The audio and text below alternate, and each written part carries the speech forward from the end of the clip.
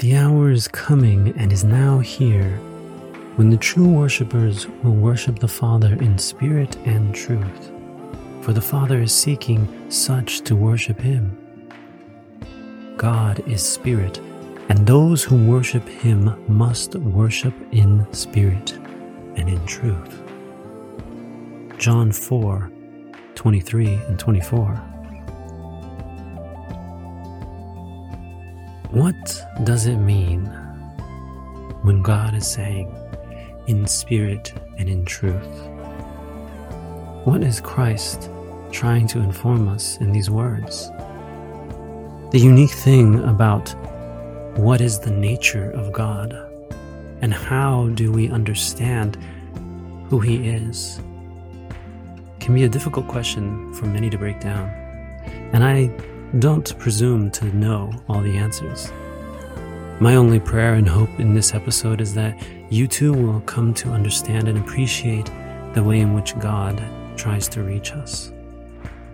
In the second half of this verse, we see that God is spirit, and those who worship him must worship in spirit and truth. This verse reminds us that God is not bound by limitations of physical nature. He is a spiritual being. He is one that is outside what we possess in our fleshly bodies. He is present everywhere and capable to move and work in ways which we cannot even understand or comprehend. This is what it means to have faith. Words that are claims outside of things we can comprehend. For faith is that which is unseen. To illustrate this point, let's turn to a short story in the Bible. In Daniel, we read about a young man who is captured and taken to Babylon. While in Babylon, Daniel goes through several trials. The first being one where his faith is tested on simply what he will eat. The second, where his life is put on the line for a dream that the king demands interpreted. But his third trial seems to be putting him in the most jeopardy. You see, because of Daniel's position and the influence he had in that kingdom, this made some of the other officials and royals very uncomfortable. And out of jealousy for Daniel's position and power, these other officials come to the king and trick him into signing a law that declares no one can worship anyone, any god or any other person except the king for 30 days. And anybody who is caught in this process of worshiping any other being or person is to be cast into the lion's den. Now, the king does not consult Daniel.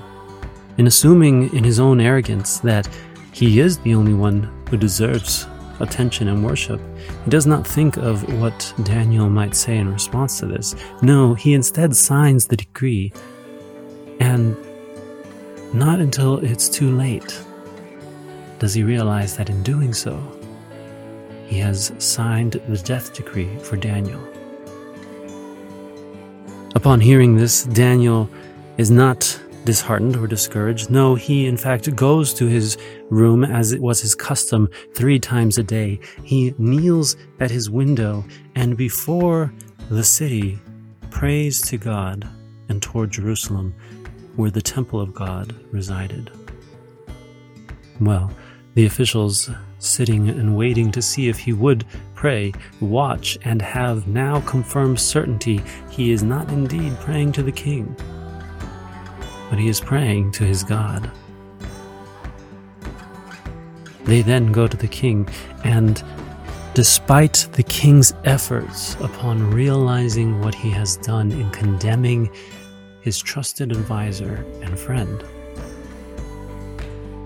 can't not do anything by the laws of the land to save Daniel. So Daniel is handed out his punishment. He is arrested and seized and thrown into the den of the lions. Yet, despite being surrounded by these fierce creatures that would seek to devour him. Daniel does not lose heart. He does not cry out to God and say, "Why have you abandoned me? Look at this situation I have been put into for serving you." No, instead, Daniel knows the nature of God. He sees how God works. He sees how God is moving despite what the physical circumstances might say, and in doing so, he is faithful to God. Instead, Daniel begins to pray, worshiping God in truth and in spirit. The truth of the matter was, God was still good despite Daniel's circumstance. And in spirit, Daniel had given himself over to the care of God despite the physical danger he was in. When the king the next morning comes and demands the tomb is opened up, or the den is opened up,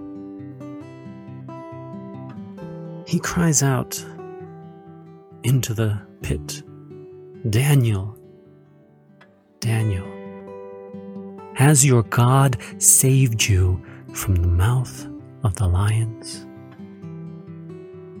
He has no idea what is going on. This king who, but the day before, was willing to sign a decree that killed anyone for worshiping anyone else other than him, is now seeking to know the truth about the God which Daniel served. Was your God as true as you declared?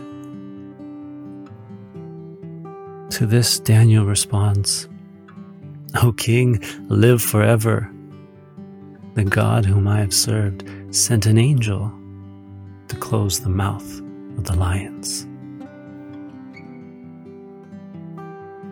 That story ends where Daniel leaves the pit of the lions unscathed. And in retaliation for being tricked, the king has those deceitful counselors and their families tossed in. We are told their bones were all broken before they even reached the bottom of the pit.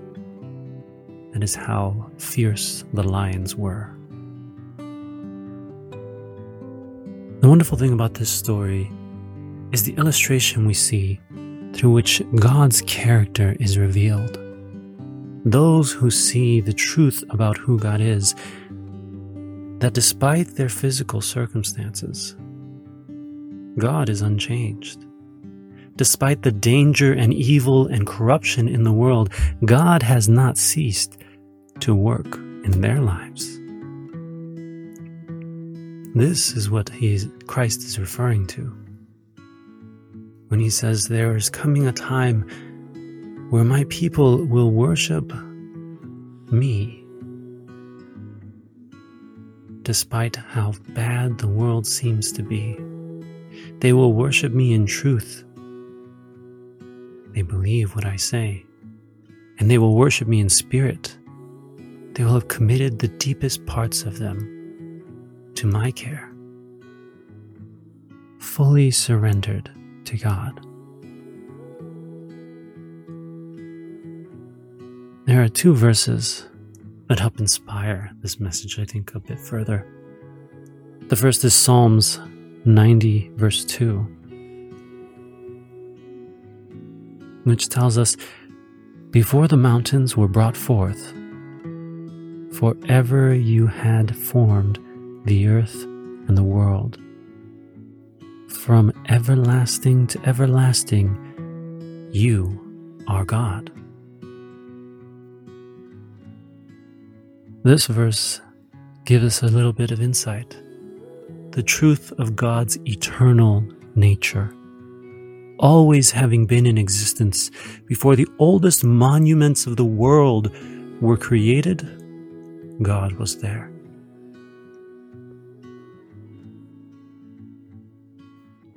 And he was not created as the mountains, but the creator of them. The second verse we see from Moses' experience with God. Exodus 3 verse 14 tells us, God said to Moses, I am who I am. And he said, say this to the people of Israel, I am has sent me to you. You see, the I am that is being referred to here is God declaring the truth of the matter, that he is the only self-existent one.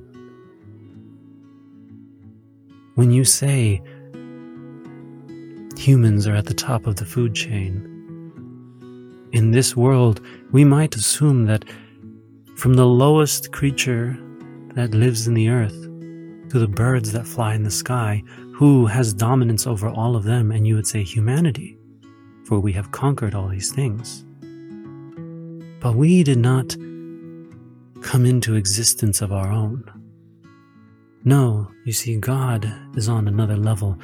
God not only claims existence and ownership of all that is, but he also claims to be the source of all that is. While we might claim rulership of all we see, be it the earth or the sky or the oceans, God claims to be the source of all of existence. There is nothing outside of him. Without God, nothing exists. This verse reveals to us that God is not only self-existent, but self-sufficient. He is not dependent on anyone or anything, for his existence is his ability. As we reflect on these stories and we think about these verses, I hope that this will help to reveal a little bit about the truth of God's nature. Who is God and how are we to worship him? Ultimately, I believe that second question is up to us to decide. But I think the first is answered by himself. I am that I am. I am the self-existent one, he declares. And all who seek to worship me, I will by no means turn away. If your desire is to know the being above all existence itself,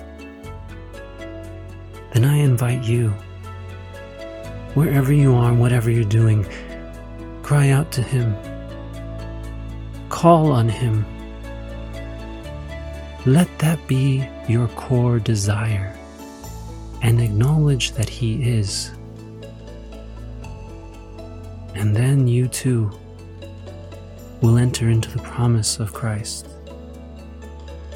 As we worship him in the truth of what he is, and in spirit for who he is, we will be bound to him by an unbreakable chain that is the link of Christ Jesus. Our Father, thank you for the passion of the words you have explained to us this day. Thank you for the message and meaning, the proof of your existence in Scripture. Lord, as we seek to know you more and more, we ask that you would reveal these things to us in a nature that we cannot deny, in a way in which we are internally convicted of the truth of your existence. Father, we give ourselves to you this day, and we proclaim your goodness and mercy. You are good in spite of how evil this world may seem. For this, Father, we thank you.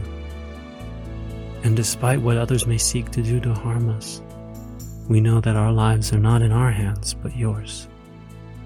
And so though it may seem at times where we are surrounded by lions who will devour and rip us apart, Father, may in those moments we learn to sing praise and glory to who you are, and the fact that we are all under your rule, and all only exist because you do.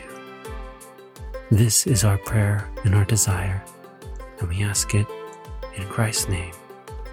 Amen.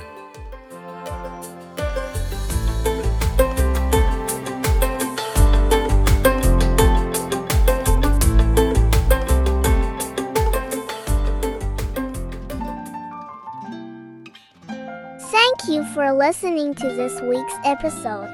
Here at Eden's Conflict, we are on a mission to transform the way you think about Scripture.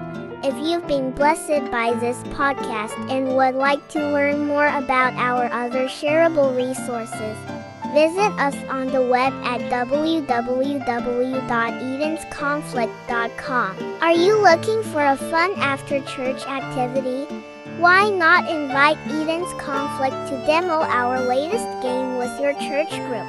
For availability and questions, you can message us directly through our Instagram page or send an email to info@edensconflict.com.